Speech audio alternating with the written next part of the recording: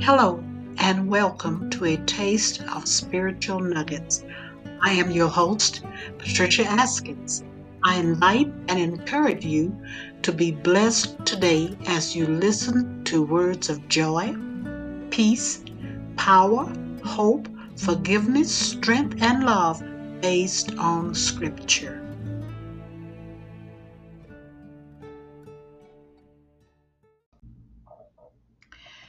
Hello once again. Yes, here I am, Evangelist Pat from Focus Ministry. I have one that I hope will bless you today. It is called The Mouth and the Heart. The scripture comes from Psalms, the 19th and 14th verse.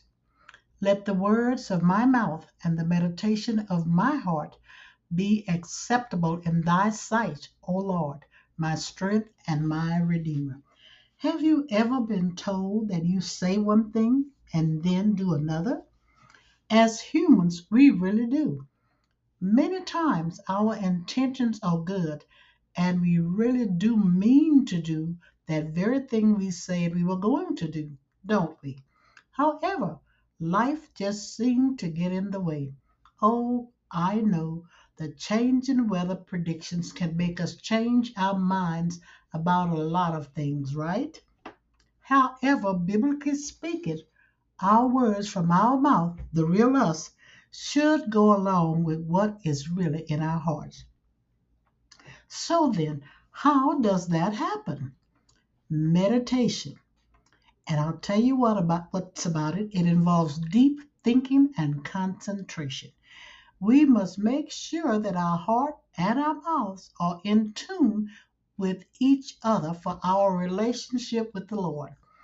Our words that we utter should come from the heart of who we are. Our heart is supposed to be totally surrendered unto the Lord. When we speak, our words should be a true reflection of our heart.